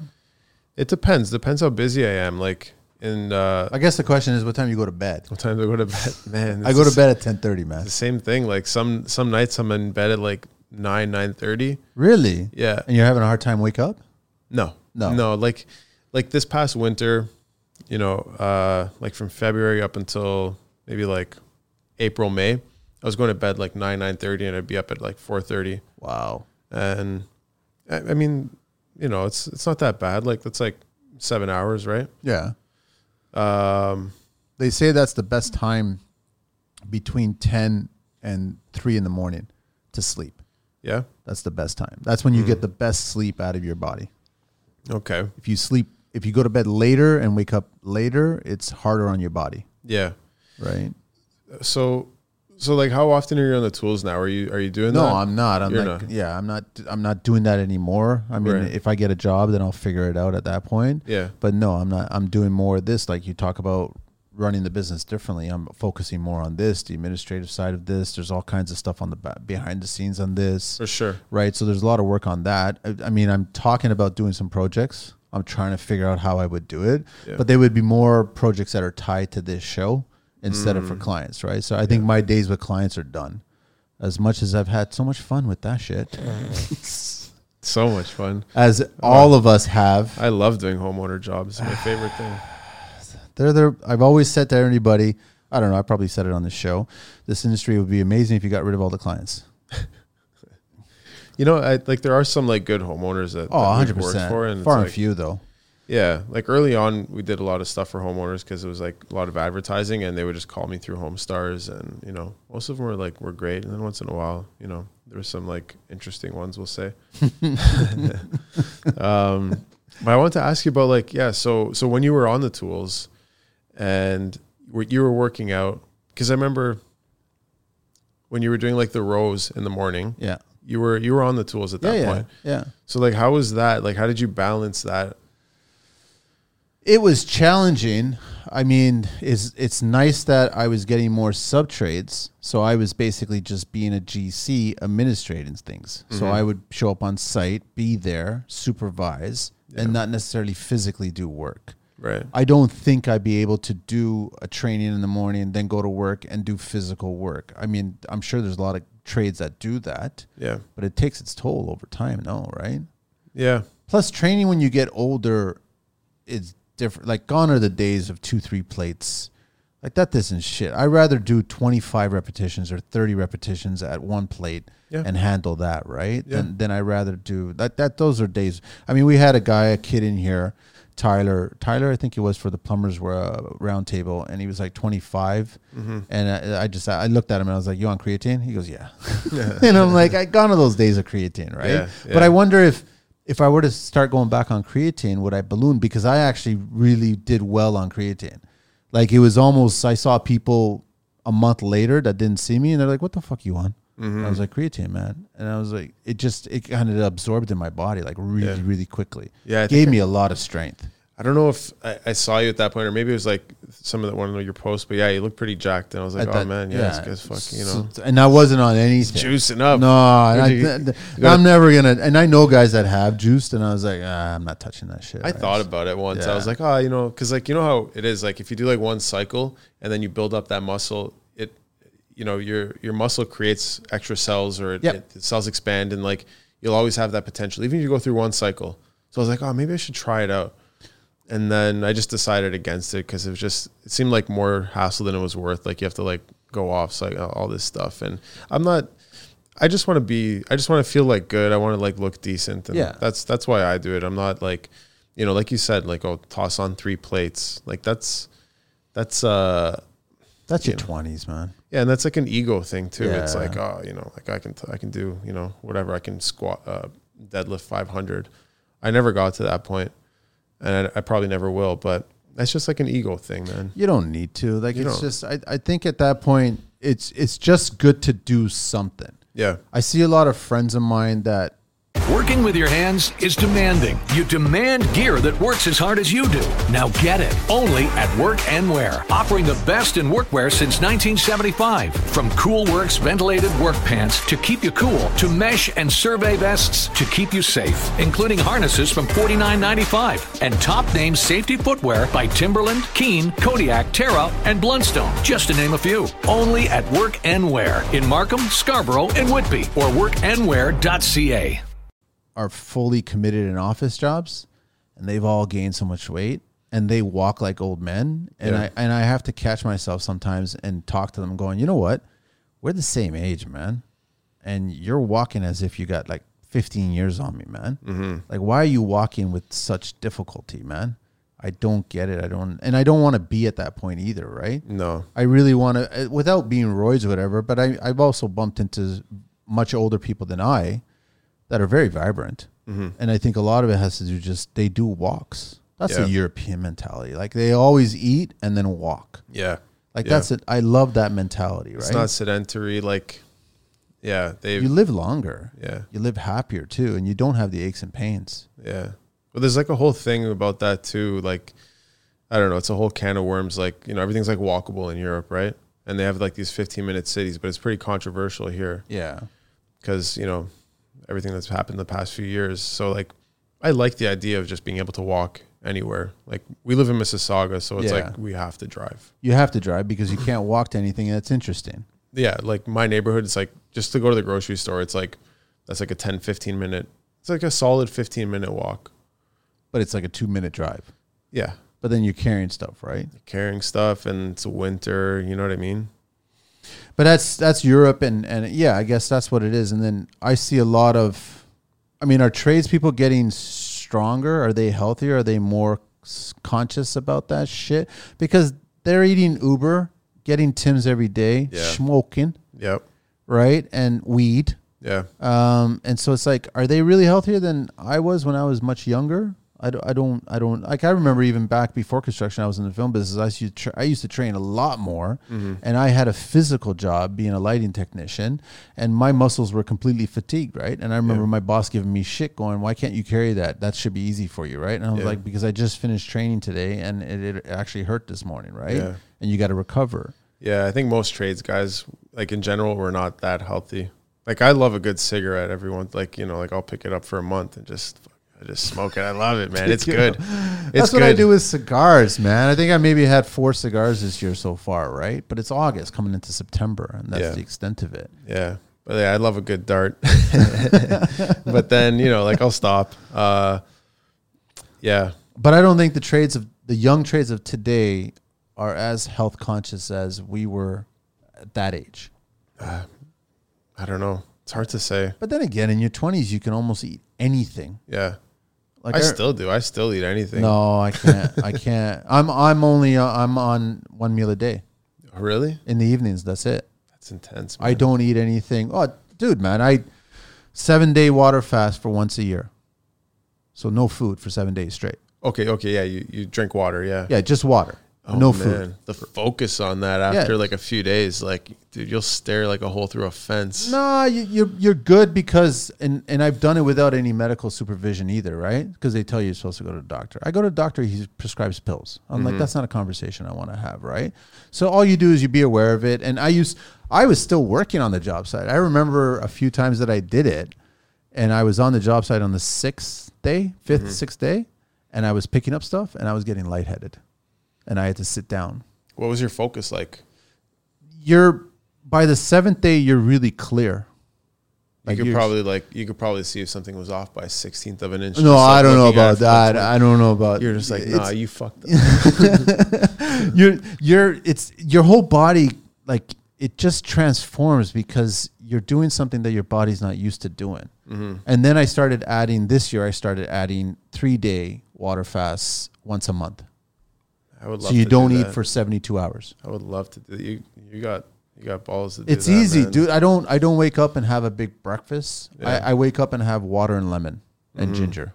That's what I wake up, and then I don't touch food until like 5, 6 in the evening. When you grew up, what was the kind of breakfast that you guys would like? It was just like cereal crap and shit like that. Like, you'll never find me in the aisle, in the cereal aisle. You'll never find me in the chip aisle. Like, you'll never find me in those aisles, right? Yeah. Because all that shit is garbage, in my opinion, right? It doesn't really benefit, and you taste it too.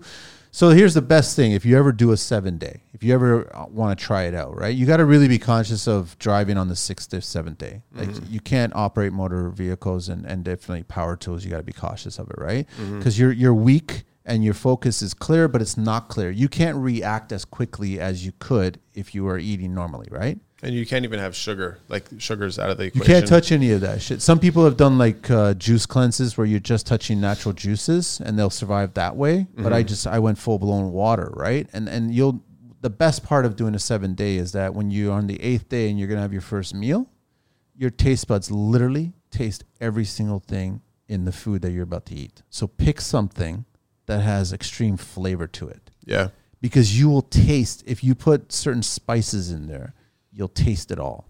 Like, your mouth hasn't touched any food whatsoever. Yeah. So the receptors, like, they're so sensitive now. And that's the first thing I noticed when I first did it. Like, the first time was probably about 10 years ago. Like, as soon as I had that first bite, I was like, holy shit, I'm literally tasting, and I don't have the best taste buds in the world, right? And I was literally tasting everything. Oh, you could probably hear taste too, man. Yeah, it's insane. Like, it's just, and I know it's beneficial, right? So, and you lose. The first time I ever did it, I lost 23 pounds. Wow. Like from a 7-day? 7-day. So you know the way it works, right? It says it starts to eat all your fat. Yeah. Because that's where the energy is, like right? ketosis. Exactly. So it starts to eat away all that stuff. So then I lost 23 pounds the first time. Second time I ever did it, I think it was about 21. It's always been around 19 now, 18, 19 now pounds. Guarantee it's gone. But I'm actually at my weight now. I haven't been this weight since my, I would say, late 20s. Oh, yeah? Yeah.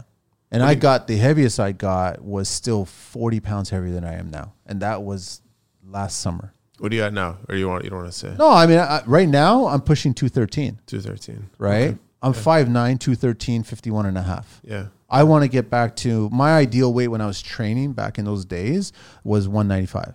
Yeah. Right? So I would love to get to 195, be a 50-year-old man at 195 and have the energy, right? Yeah. Your arms look like... No, the arms are still fine. Up. The waist is good. down. Yeah. I love that the belt keeps on flapping on the side. So you got that little tail sticking out now, right? And I love that the pants are not like snug at all. They never will be. Yeah. But eating once a day, like, you enjoy the meal that you eat and you leave it at that. And then I don't eat until 24 hours later, right? Yeah. I have plenty of energy, man. I could totally do it on a job site. But I know we're so used to, like, Rob, the guys are so used to walking on the job site with a Tim's in their hand, donut, bagel, and then midway through the day, schmoke, bagel, donut, whatever. Tim's. I agree with the smoke. Right? So it's like, it's all that. And I'm not just like, okay, like, it's funny. I read somewhere where that diabetes is killing more people than smoking. Probably. So, I mean, if someone was eating a candy bar, nobody says shit about that. But if you're smoking a cigarette, then they say shit about that, right? And then weed is a lot safer than tobacco. Cigarettes. Yeah. Because of the amount of shit that's in cigarettes, right? And that's why I smoke a cigar. So cigar, it's like... It's a bit more natural. You know exactly what's in there, right? Unless it's a shady cigar. Yeah.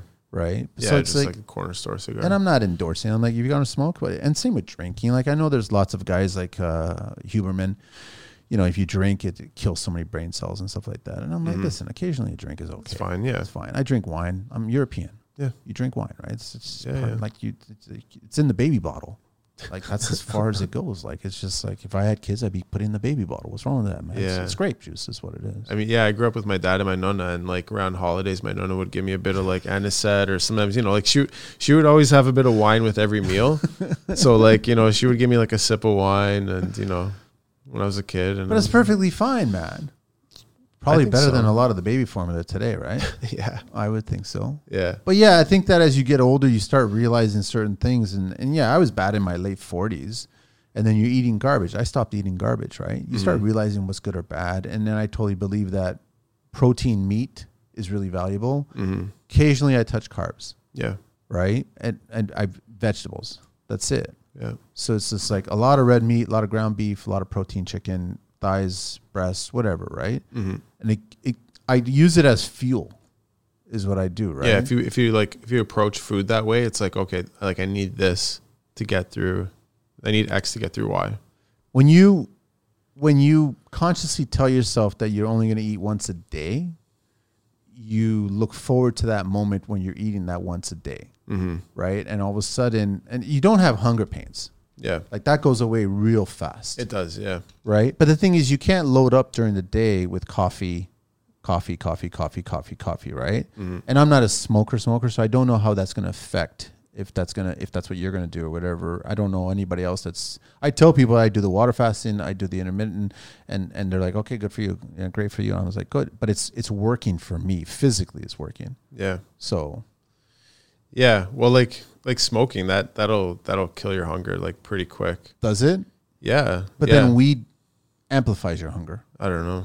Like I like when I was younger, I would partake. Now I just don't. But like. No, but like the majority of people I know that smoke weed, they're always hungry after they're smoking weed. Yeah. Horny or hungry. Those are the two, right? Or confused. So it's just like I'm neither one of those when I'm smoking a cigar. But yeah, cigarettes, it'll like my mom, she was born in Croatia, right? It was like communist country. And like, sometimes, if they didn't have money, my mom would be like, oh, like, can I have some, like, I want to eat something. And my grandmother would just be like, no, just like, it's cheaper to have a cigarette. To suppress the appetite. Just to get rid of your appetite. Wow. It's old school world mentality, man. Wow. Yeah. But so I think that's where I got that from.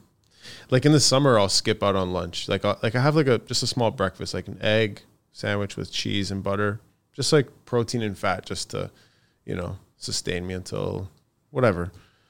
And then just like a nice solid dinner at night, like a lot of protein. And then in the winter, I'll eat a lot more just because, I don't know, just something happens in the winter. It's the same thing. Why is it in the winter differently? I don't know. Maybe it's like, maybe just in the summer, I just want to look a little bit better. And like, I just try to cut a little bit. When I started working out, like I started bulking. I think I was like, must have been like 23, 24. Like I got up to 220 pounds. I was thick. Like I felt thick. How tall are you? Just over 6. Yeah. But like I felt like I was thick, but I felt good. But then when I started like cutting back, I feel a lot better when I'm lighter, man. When I'm like 185 or less, I just feel like more agile. You know what I mean? Like there's like less strain on my legs. Walking on stilts is a bit easier. Yeah, that's challenging in itself, man. Yeah, stilts are, like they have like a bunch of new ones out now. I don't know if you've seen them. Like they've got like double pole, like they're made of magnesium, so they're a bit lighter. Yeah. A lot of where's the strain when you're on stilts? Where's the strain on your body? Depends how you set it up, because like they've got springs. So if you adjust the springs, you could probably make it a bit easier. Okay, but are there any pinch points on your body because you're obviously overcompensating somewhere to navigate the stilts, right? Yeah. So if you've got a smaller foot than the foot of the stilt, it's like it's spread more evenly. But if your foot's like over that, you're going to feel more pressure on a certain part of your foot. Yeah. So definitely like if I spend a full day on stilts or like even like 3/4 of a day, my feet are just like fried by the end, my lower back too. But the lower back could just be a result of like your hands up, you're like bending backwards kind of thing. But I just always figured that the moment you it was kind of like that Festool harness thing where you're trying to hold it a certain way. Yeah. You're putting your body in an unnatural position. Even pole sanding, you're putting your body in an unnatural position, the way we were physically designed to move, right? Yeah. So when the first thing you do that, it overcompensates on something. So a muscle is being overused incorrectly. So then it's going to affect it, right? And that's where you would know, I guess, right away from the first day you're doing it when you get home and the pain that you would feel the next day. Yeah. That's what you overexerted. Yeah. When I was younger, it would be like, the next day I would feel it. But now, like I'm 35, it's, like I feel it as soon as I get off. I'm just like, oh man. Just take the pain, man. That's all. Dude, it's changed so like from like 30 to 35, huge difference. I'm telling you, wait till you hit 40, man. Wait till you hit 50. Don't I'm just telling you the truth. And that's why I'm saying I kind of wish I was starting the cold showers like a lot sooner, because then I would have been healing a bunch of stuff, right? Yeah. But I mean, I definitely encourage people to do that. It ain't the most comfortable at first. You got to work it up. I'm telling you right now, it took me 2-3 weeks to build the resistance for it. Yeah. So you're literally freezing. Like it's cold. Did you read Wim Hof? Anything by him? I haven't read him yet. I want to. Yeah. But yeah, I mean, I totally believe that guy fucking climbed Everest in his shorts, man. Yeah. Like that's insane, man. Yeah. But I totally believe that what he's doing is healing the body, right? Mm-hmm. It works. Yeah. What is it called? Is it Tumo or Tumi yoga? Or it's like a type of like yoga, I guess they call it, where you can like regulate your body. I think it's Tumi or Tumo or I don't know. I don't know. Yoga is nice. I Yeah. mean, it totally works. It's Have you hard. done it? I've done it. Yeah. I cannot get to certain poses, man. I'm not that flexible. I've never been that flexible, right? Yeah. So Yeah, I've always wanted to go, but Just don't know if I'd fit in. I mean, it's nice to hear. Like, I've had plenty of trades on the show where, like, bricklayers and guys talking about how they're yoga instructors. They do all these interesting things outside of construction. And I think a lot of it came from their body starting to wear and tear. Yeah. And everyone knows this, man. Our trade, our skill level, it's a perishable item. Mm-hmm. And if you're not cautious of it, you're going to be an old man that's going to have a hard time getting in and out of a chair. Yeah. Well, you don't want to be that way, man. Yeah. Like, all of us are possibly going to live into our mid to late 80s, barring an accident or something like that, or just a fatal disease or whatever. But you're going to live into your 80s, right? So if you're going to retire by your 60s, you don't want to be walking around with a cane, or you don't have, like, disability or all kinds of shit like that. Yeah. If you take care of your body. How do you think you're going to go? Me? Yeah. I got my I got my thought process, but it depends on different things in my life, what's going on. But I don't know. I don't think it'll be an illness. No, I don't think so. But something like exciting. I'm not the one to decide, right? So it's like whenever you talk about planes, every time I get on a plane and I'm going on a trip, I always say to myself, my life is no longer in my hands. Yeah, it's in autopilot's hands. It's in someone else's hands. Yeah. Right. So I have I cannot dictate what's going to happen to me from this moment on. Mm-hmm. It's in someone else's hands right now. Yeah. But then again, I guess your life in general is that way, right? Yeah. Yeah, exactly. Like, there's a lot of things you just can't control. I wondered about myself too, but you're flying planes, man. You're like, that's more risky, no? And you still have the bike? I sold it. You sold it? Yeah, because the insurance was ridiculously expensive for something you ride like 3 months out of the year, you know? How high was it? Like a few thousand? It was, it was like... Didn't it go cheaper when you were 30? No. Actually, they raised it. And, like, I didn't have anything on my record. I didn't have anything on my record. I loved... Yeah, I know. I loved that my bike insurance always dropped every time I hit certain milestones. As soon as I turned 30, it cut in half. 35, it cut in half. You have the Ducati. It's a cafe racer, right? Yeah, the Monster, Yeah. And it just got cheaper and cheaper and cheaper. And I was like, but now it's going to start to swing the other way because as you get older, you're more of a risk. How do they classify that bike? That one's stupid thing with the insurance. It's still classified as a super. Is it? And I'm like, you guys are idiots, man. They classified as a super. Is it a 799? It was a 750. Yeah. But then I swapped the engine out 2 years ago. So technically speaking, in the insurance, if they're listening, I'm lying right now. It's a 900. A 900 SS engine went in there. Yeah. Care of Carmine there from Psycho. Shout out to Carmine. Yeah. So he did it, and he had a pain in the ass doing it, but he figured it out and did it. And I was like, it went from a 5-speed 750 to a 900 6-speed. Yeah. Fuck, what a difference, man. Like, when I first took off on it, I was like, Carmine, like, what's going on here? He goes, I told you. Flies, eh? Flies. Do you wheelie? No. Have you? Have you ever? No, I don't want to, man. I see these guys just rip through the road, and I'm like, I don't want to do that shit, man. Yeah. I like the idea of just the ride. Yeah. That's all I like. Okay, right? but if insurance wasn't listening. I don't, man. Seriously. I don't. I love open face helmets. I love feeling the air. I love cold riding. I love winter riding. Oh, yeah. Like, I love summer riding too. But I love the feeling of wind against my skin, right? Yeah. I love that. When I was younger, when I first got it, when I was 28, was when I first got my motorcycle license. Full face. I was full face for, I would say, a good 7-8 years. Yeah, and then you got just the head cover. I just got the not even a face, whatever, right? And my favorite now is a ruby, right? So full open face ruby, but I've got a shield on it because I do like when you get on the highway, you put a shield on, so then you don't get that. Yeah, you gotta wear the chips in the eyes, right? So it's like you're never a good looking guy with an eye patch on a motorcycle, right? So it's like I don't want a chip stone going into my eye, right? Yeah. Yeah, unless you're Johnny Depp, but all the shout out to the guys with eye patches. Yeah, we all look good one day of the year, Halloween, right? But no, and that's why I was just conscious of the face shield. Yeah, well, yeah. So like I got rid of mine because it was just like it was almost $4,000 a year on insurance. Holy, yeah, it was a lot. Tickets? No, just like $4,000 for the insurance for that bike because it's like it was classified as a super. Yeah, 750. GSXR. Unless the rates went through the roof. You got to get older. Yeah. But then, I don't know. I was like, you know what? I'm doing my pilot training, like costs money too. Like, of course, yeah. Something's got to give. So got rid of it. I still have another one. I still got a Ninja 500. It's carbureted. Mine is. Is it? Yeah. So you choke it when you start it. Yeah. Doesn't like the cold.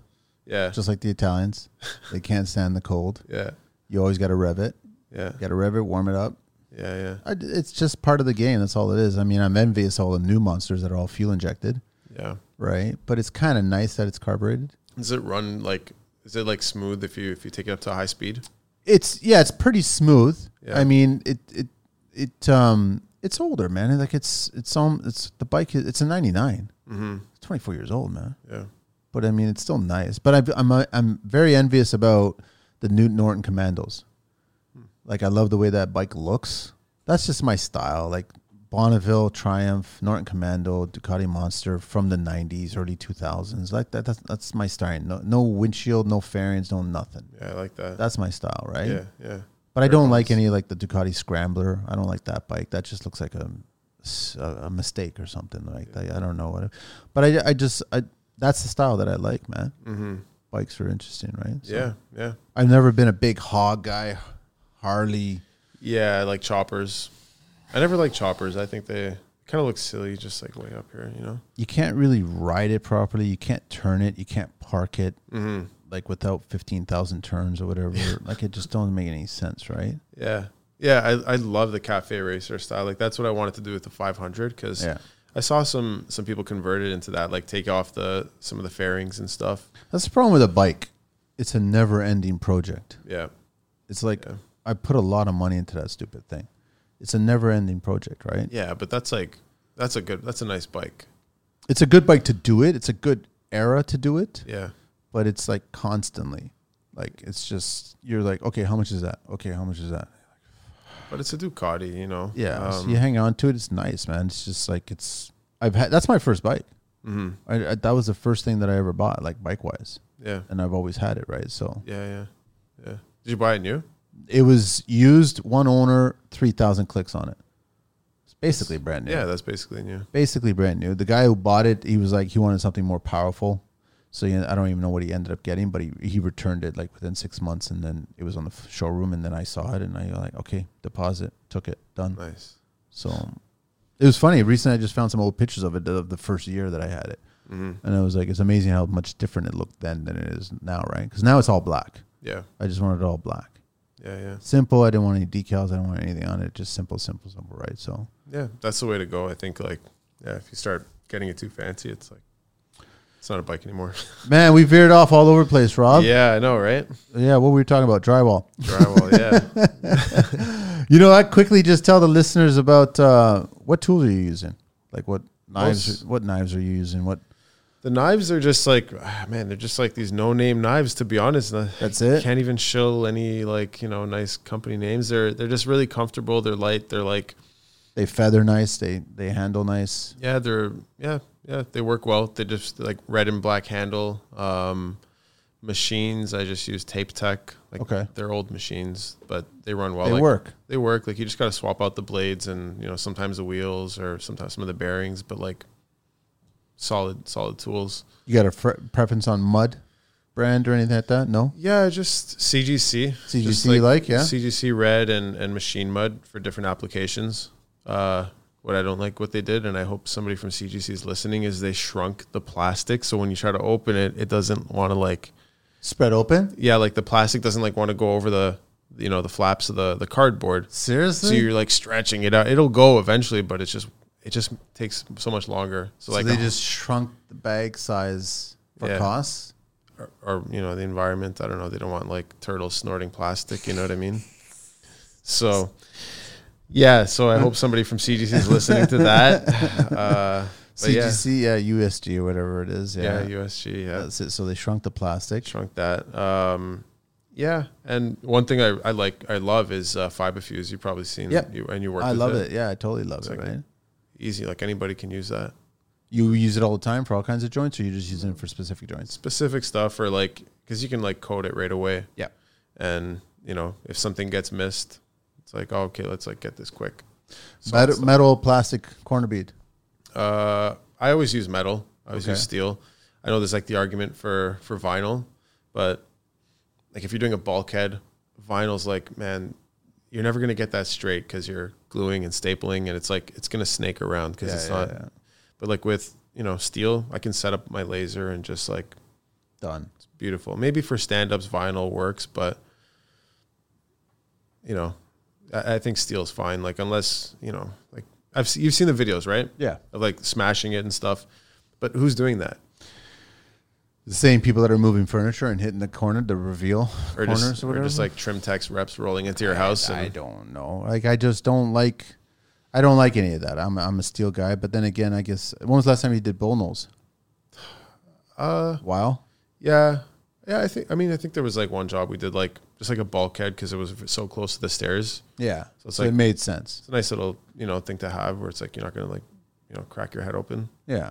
So then you've got, I guess, the paper metal bullnose, or you got the Trimtex plastic bullnose, right? But I mean, in all fairness, you got to fill up the back end because if you hit it, it'll depress, right? Yeah. And so there's all kinds of stuff. Everybody's like, whatever works for you. That's all I'm just trying to say. Whatever. I've had plenty of drywall guys on the show.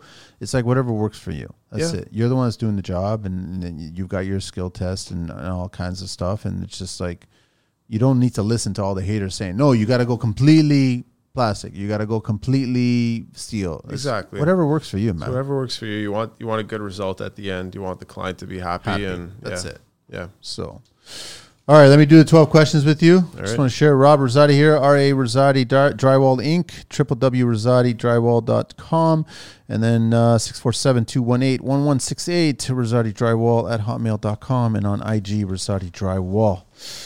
What is your favorite construction word? Finished. What's your least favorite construction word? Starting. What turns you on in construction? Finish paint. What turns you off in construction? Stepping over other trades. Well, they're not supposed to be there when you're there. Technically. Well, you'd be surprised. I know. What's your favorite curse word? It's not politically correct, so I'll just say fuck. Well, you mean the one that you want to say? Yeah. What is it? See you next door or see you next Tuesday? Yeah. Okay. All right. Sure. Yeah. I've had Irish people on here and they use it as a period, man. Like it's. That. Oh no. That's not that one. Oh, it's not that one. Okay. No, all right. sorry. Yeah. Never mind. What's your favorite vehicle in the entire world? Ferrari Testarossa. Oh. Yeah. And then from like from 84 to 92 is the Testarossa, and then 92 to 96 it was the 512 TR. They just rebranded it. Yeah. White or red? Red, man. I know. Miami Vice is white, right? It's white, but you know what though? The first time I ever saw a Testarossa in black, I just looked at it and I was like, "Fuck, that looks good." It's sharp, yeah. Like I get the whole Miami Vice thing, white. I get all that shit. Mm-hmm. It kind of made sense at that era. And then there's a classic Ferrari red. Yeah. But when I saw a Testarossa in black, I know. was just like, "Holy shit, that's nice." You know what, man? Like back 10 years ago, they were going for, you can pick one up for like $80K. I heard about that. And now it's like $300. It's insane. Now they're making resurgence, right? And I'm like going, it's actually, that car was always nice because that ass on that car was amazing, right? That just design and the gill on the side. Yeah. That's what I liked about it. Rear tires. What's your least favorite vehicle? Least favorite? Probably just Pontiac. I don't know, Pontiac Aztec, I guess, or fucking PT Cruiser, whatever. You know. What construction sound or noise do you love? I